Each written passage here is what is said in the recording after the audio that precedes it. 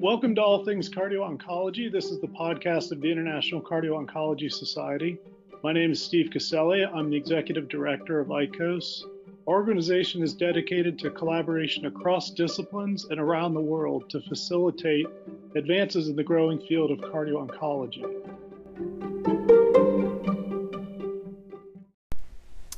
Today my guest is Dr. Eric Harrison. Dr. Harrison is a cardiologist located in Tampa, Florida, where he has a very busy private practice, and he's one of the pioneers in cardio-oncology and one of the founders of the International Cardio-Oncology Society, and he continues to serve on our board. And today he's going to share with us something of the history and the development of cardio-oncology from his own experience. So welcome, Eric. Thanks for taking the time. Hey, Steve. Thank you so much. It's great to talk to you about something that's so important to all of us right now. And so cardio-oncology, I was a cardio-oncologist before I even knew it, Yeah. And so it turned out that a long time ago, 34 years ago, there was a patient that had a sarcoma of his leg, femur, and who had surgery and had it amputated, and then he was put on adriamycin, and he got a cardiomyopathy, and he went into heart failure, and he had cardiogenic shock, and he's on dopamine, and he was in Lakeland, Florida, literally dying. And it just so happened that we had started a heart transplant program at Tampa General, and we did our first transplant. And the second transplant was going to be this gentleman, but the program was halted by some discrepancy that someone needed it to be certified by an outside physician who was well established in cardiac transplantation. And so that was my job to make that happen. So there was a big program that I'd taken several people to by plane at Stanford in Palo Alto. And that's Dr. Shumway's program. And there was a guy who was very active, who was the lead cardiologist, I guess you'd say. And there was also someone that's the lead pathologist in that program. So I called up the cardiologist and I said, I need to have you help me here in Tampa because I got a patient waiting to be transplanted and the program's put on hold. And so it turned out, a gift of God, that his parents lived in Lakeland. I had no idea. So I said, when would you like to come visit your parents? And he said, yes. So, but he said, I don't have much time.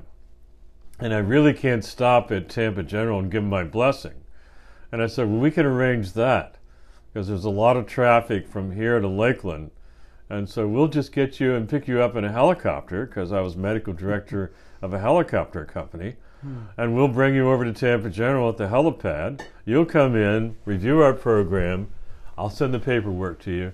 Give us our blessing. And then we'll helicopter you over to Lakeland and we'll drop you off in the high school right down the street from your parents' house. And so that's what came about. Program was green light. We were ready to go. And so we brought over the same helicopter. We picked up my patient and brought him over to Tampa General. He had his transplant, and I've been a friend of his for 33 years. And he did very, very, very well. And we're so happy he saw his grandchildren. He saw kids graduate from college and high school. And all these things happen for him. And what is the connection between that patient and cardio-oncology? Well, he basically had a cardiac problem. He was dying from the side effect of the chemotherapy of adriamycin that was used for the sarcoma. Okay. And so that was my first patient. And I said, wow, this is really interesting. And then my second patient was a lady who had a leaky mitral valve. And she was a school teacher. And I saw her, and her heart was beating pretty good. She did have a history of breast cancer, and she did have adriamycin for breast cancer. But her heart was beating fine, and her mitral valve was leaking. And so we said, well, we'll get her a repair. And we talked to Randy Chitwood, who's in Greenville, North Carolina at Pitt County Hospital. And he was the leading robotic mitral valve repair doctor. He had more experience than anybody. And so we took her over there. I think I actually went with her.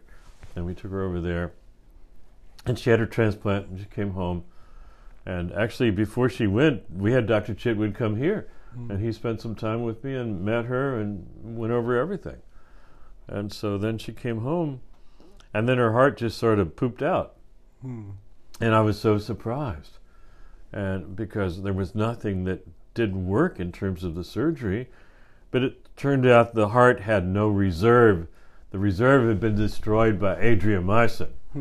And I had no idea. And probably the leaky valve may have been as a result of that, where the heart wasn't quite working properly.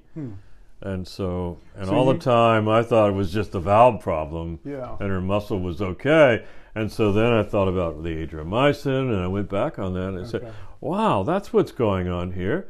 So then we jacked her up on a bunch of medications, and she got better and better and better, and then her heart function was normal. And that's been maybe 20 years.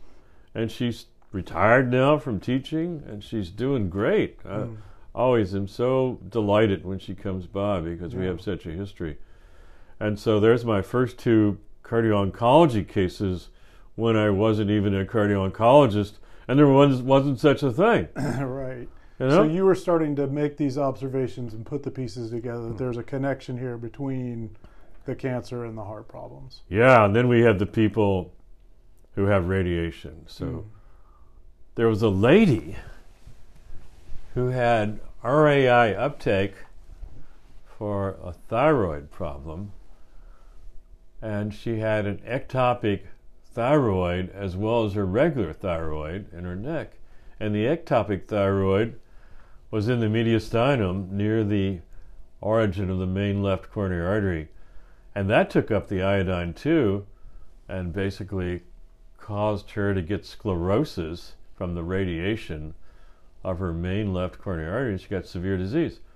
And so I did a cardiac cath on her and found the severe disease, and that's when I first understood the radiation effect on the heart and how that could maybe also extrapolate it to patients who get radiation for breast cancer or for Hodgkin's disease.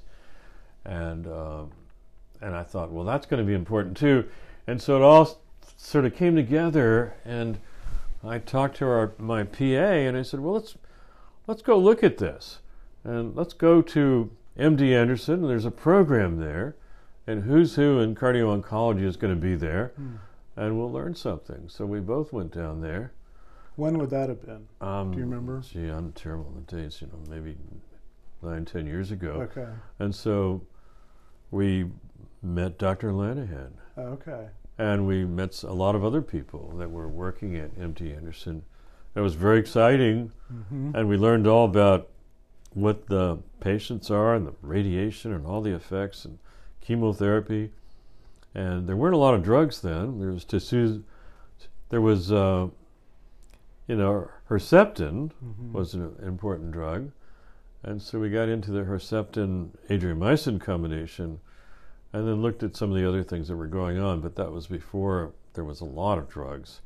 And so we thought it was very important. We talked to Dan, and since then Dan and I got involved together, and I had Dan come over for our annual Enrique Lopez conference and make a presentation. And I was involved in something called hypothermic medicine and put together the advanced hypothermic medicine program, and taught several thousand people on how to take care of survivors of cardiac arrest by cooling their heart and cooling their head as well. And so we had a journal, and we had some academics, and we tried to put together a society, and Mr. Westman and I started a foundation, and the academics just didn't catch on to that. They just didn't want to be involved in this foundation. And so we talked to Dan, and Jim and I talked to Dan, and Jim is currently on the board as a CPA, and he's our treasurer. And so we said, Dan, we have just the thing for cardio-oncology. Mm-hmm. You know, we've got it all designed. It's approved by the state. We'll just change the name. Mm-hmm. And we got members, Mm-hmm. and we've got an executive board, and we can be off and flying like that. So that was the origin of the International Cardio-Oncology That Society. was it. Okay. And it started out as ICOSNA, Right. North America, and then became international for everything. Okay. And so, And obviously, cardio-oncology has really exploded in the last 10 years or so. How do you explain the rapid growth of that discipline, given the way medicine tends to be a stubborn area and difficult to make changes? well, one of the things we learned is it took 17 years to get 60% of doctors to give an aspirin if someone had a heart attack. 17 years, 60%. Why did it take 17 years? Well, it turns out that for retirement, basically about 6% of doctors retire, go on disability or something per year. So 6 times 17 is 102%. So in 17 years, we got rid of all the doctors we had, and we had a whole new group. Mm-hmm. So then the question is, how come we only got a 60% compliance of that? Mm-hmm. And so we studied that and looked and found that we actually got rid of the wrong doctors. And so it was their instructors that had a retirement rate of 4% per year, and so they were still there. They were still there. And that's why it was 60%. So we said, next time we're starting with the universities, Mm. you know, and we're going to get new instructors. And so that's the next step for cardio-oncology. So we have 50 universities in the United States that are involved, and we have very little private practice, but we started with the university. So as people get out and get in practice, we will embrace private practice. Yeah. So we turned it around, and we feel that instead of 17 years, it's only taking like 7 or 8 Yeah. years. So that's pretty cool. That's very cool. And so that is so good that we're going to redo it with our new program that we put together called Cardio Orthopedics. Mm. And this is taking people over the age of 65 or having hip or knee surgery, and they have a 1 out of 7 risk of developing a cardiac marker positive after surgery because of the bone powder that's being released and the activation of platelets and the predilection for these people to have hypertension and thickened heart muscles and atrial fibrillation and so forth. So that's what we're going to do. So the next step, Yeah. cardio orthopedics. Well, that's exciting. And what about the growth internationally? Our society obviously is an international one. Well, yeah, It's and exploded. so and actually I think there was some simultaneous growth with Italy, and then Okay. Britain came along, and then Canada was very active. And now, since we have a ICOS director, you know, we have been able to spread into 15 different countries, and it's getting much more exciting with our annual GCOS meeting being in different places, Yeah. and the opportunity to go to other meetings and be involved in other countries. Mm. Really great. And what do you think is the future for cardio-oncology? Well, the really important thing is the new research of Mm. checkpoint inhibitors Mhm. and CAR T, immunotherapy for cancer, Mhm. T lymphocyte treatment for cancer, all these new drugs that are coming along that are being rapidly developed because of orphan drug status, because of some cancers that are not very common. They're very exciting and offer, in terms of being involved in genetics of the cancer Mhm. and coming up with something that's tailored to each cancer, and where cancer is no longer thought of being an organ cancer, Mhm. but they're cancers that are the same kind of cancer in different organs, and so we go for treating that particular cancer. You don't have to be an organ doctor. Mm. And so all these drugs are very complicated, Mhm. and there's always going to be a little effect on the heart of some regard. Yeah. And so that's where we can help out, because the decreased mortality of cancer has become such that there are people that are living with cancer. And for 5 years and 10 years, not 5-year survival of not having cancer, but living with cancer. And so that's becoming pretty amazing to be treating people and cancer becoming a chronic disease. Never before, except now with immunotherapy, have we had people with stage 4 melanoma. 30% of them are surviving 5 years out and continue to survive. So It's remarkable. it's remarkably exciting. Yeah.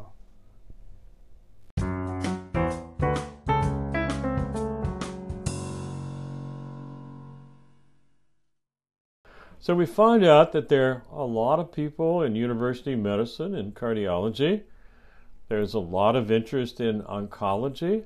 There's a lot of new drugs that are arising that have significant effects on the heart, such as adriamycin causing perhaps 18% of people to die of congestive heart failure who had breast cancer rather than recurrent breast cancer.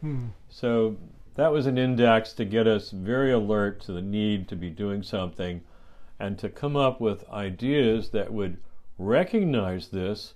But as the oncologist that I talked to about it, Dr. Chatur, said, it's not only recognize it, but can we prevent it and can we help it? And so it turned out that about the same time, Dr. Linehan was realizing that BNP could be very helpful in early identification, and Dr. Cardinale was realizing that troponin could be very helpful in early recognition, and Dr. Marwick and others were realizing that strain echo would be very helpful.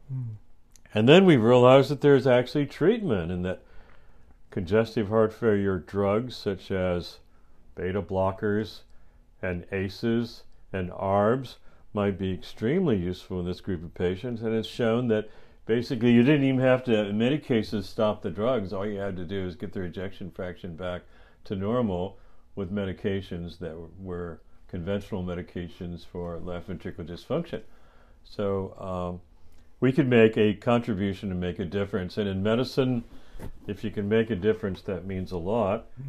In academic medicine, people are looking at the steps to basically make their way up the academic ladder from being an instructor, an assistant professor, an associate professor, a professor, and a chairman.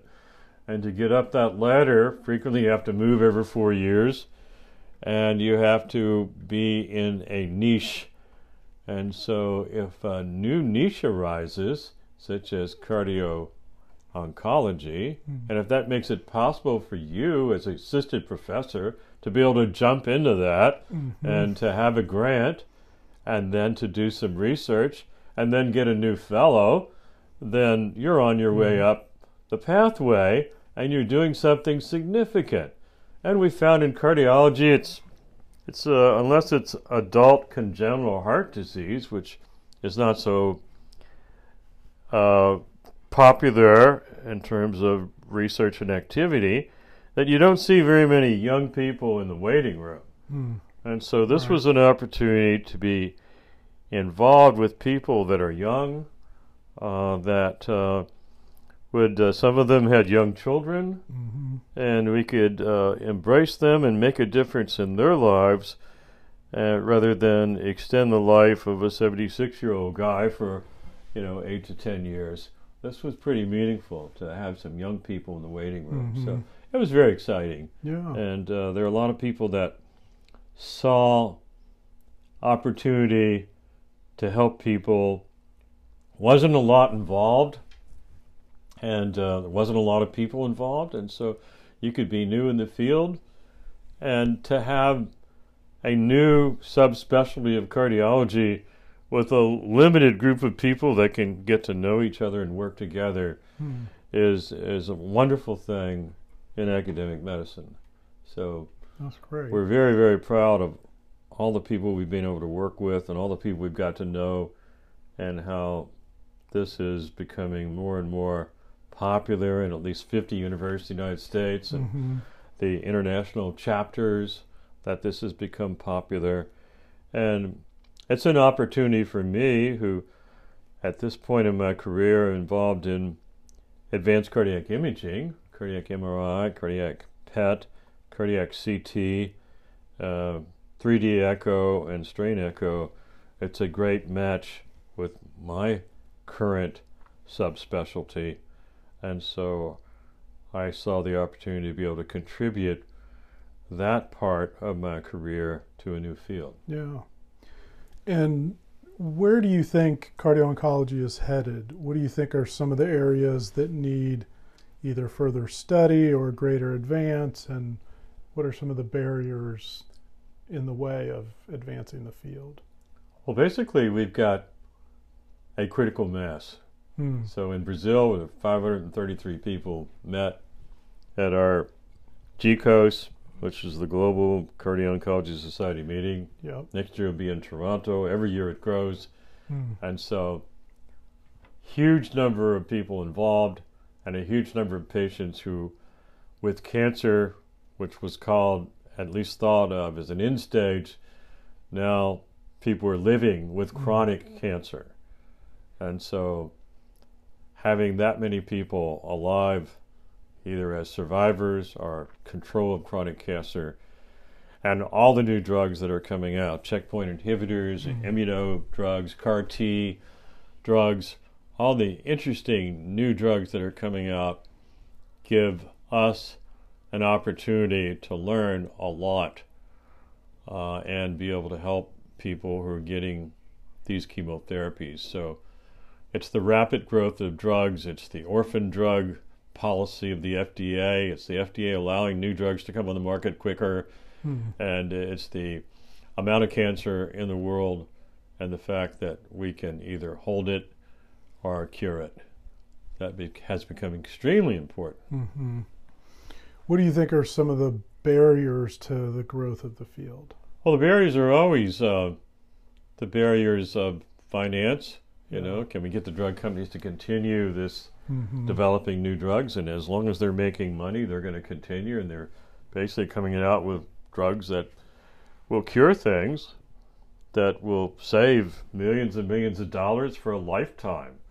So, for example, if you've got a cure for sickle cell anemia, and these patients would be in the hospital time and time again with bone pain and severe sickle cell crisis, that is worth $1 million because you're saving $23 million. And so there's a need for these drugs, orphan drugs, for people who have limited disease that can prolong their life, that they can continue to be functional and social people. So we're pretty happy about that. So that a barrier would be not being able to develop the drugs. A barrier would be not having the support of the United States government or other governments in the world, not having support of the drug companies to make sure that the price could be paid. And so that can be a significant problem if it doesn't continue as it has. Has there been anything in particular in the last 10 years in your practice that has really been significant in terms of your ability to help cardio-oncology patients? Any either new technologies or discoveries or anything in particular that stands out in your mind as a real advance? Yeah, well, we're looking at every year we bring in someone who's made a significant contribution to cardiology to our 18th annual Enrique Lopez Innovative and Humanitarian Award Luncheon and Lecture and Workshop. And so with that, when I look back over the years and see the people that have come in terms of the use of cardiac CT and the use of cardiac CT FFR and now the fat attenuation index, I see that CT is going to be very helpful in understanding not only the coexistence of coronary artery disease, perhaps the acceleration brought on by radiation, and the opportunity to make sure people don't have underlying coronary artery disease that they've just developed that coincides with the development of cancer-induced cardiac problems. And so that's been a big thing for us. And so we've had some great doctors, Dr. Antonides, who came in last year to work on that. And we have Dr. Charles Taylor, who came from HeartFlow, to help us with that. So I see that as we get more apps for CT, for our workstation, we are able to spread that further in understanding what's happened with radiation exposure to the coronary arteries, what's happened to the transplants who have transplant vascular disease, and how we might be able to stop those things from continuing. Excellent. Is there anything else that you think is significant from your experience that would be helpful for other people to know about cardio-oncology? Yeah, well, I wanted to say that it's been such a great concept and such a great roadmap for developing the ability for new doctors to understand how to take care of patients with new problems, that we are actually using the same roadmap on our next new thing, which is called cardioorthopedics, where we've been able to recognize in patients who are having hip or knee replacement that they have a 1 out of 7 chance of having a troponin positive after surgery if they're over the age of 65, and what is causing that and how we can prevent that. And as patients have become bundled in cardioorthopedics as far as their hip transplant or knee transplant, the bundling, if it results in cardiac problems and readmission and that costs them money, they're interested in preventing that. And so using the same roadmap will be very effective for us because it's been so effective in cardio-oncology. So you're already seeing the translation of what you learned in cardio-oncology into other areas. To the next new thing. That's exciting. Great. So thank you so much. Yeah, thank you for talking with us. I appreciate it very much. I just have one more question for you, and that is, when you're not involved in research, writing, caring for patients, how are you spending your time? Yeah, I spend the time with my family and my 5 grandchildren. We have a home in Montana in Whitefish. Nice. My 9-year-old is a fly fisherman. Oh, and very good. We also have 2 little kids in Jacksonville, where my wife is right now. And so going back and forth with our children and our grandchildren is very meaningful. And I've got a son in Irvine that meets us wherever we are, whether it's Jacksonville or Montana. And so we're having a great time with the next generation. Good. Which is a lot of fun. That's perfect. Well, thank you so much for your time today. We really appreciate it. Thank you very much, Steve. If any of our listeners would like more information about cardio-oncology or ICOS, you can go to our website, which is ic-os.org, and there you'll find a number of helpful resources.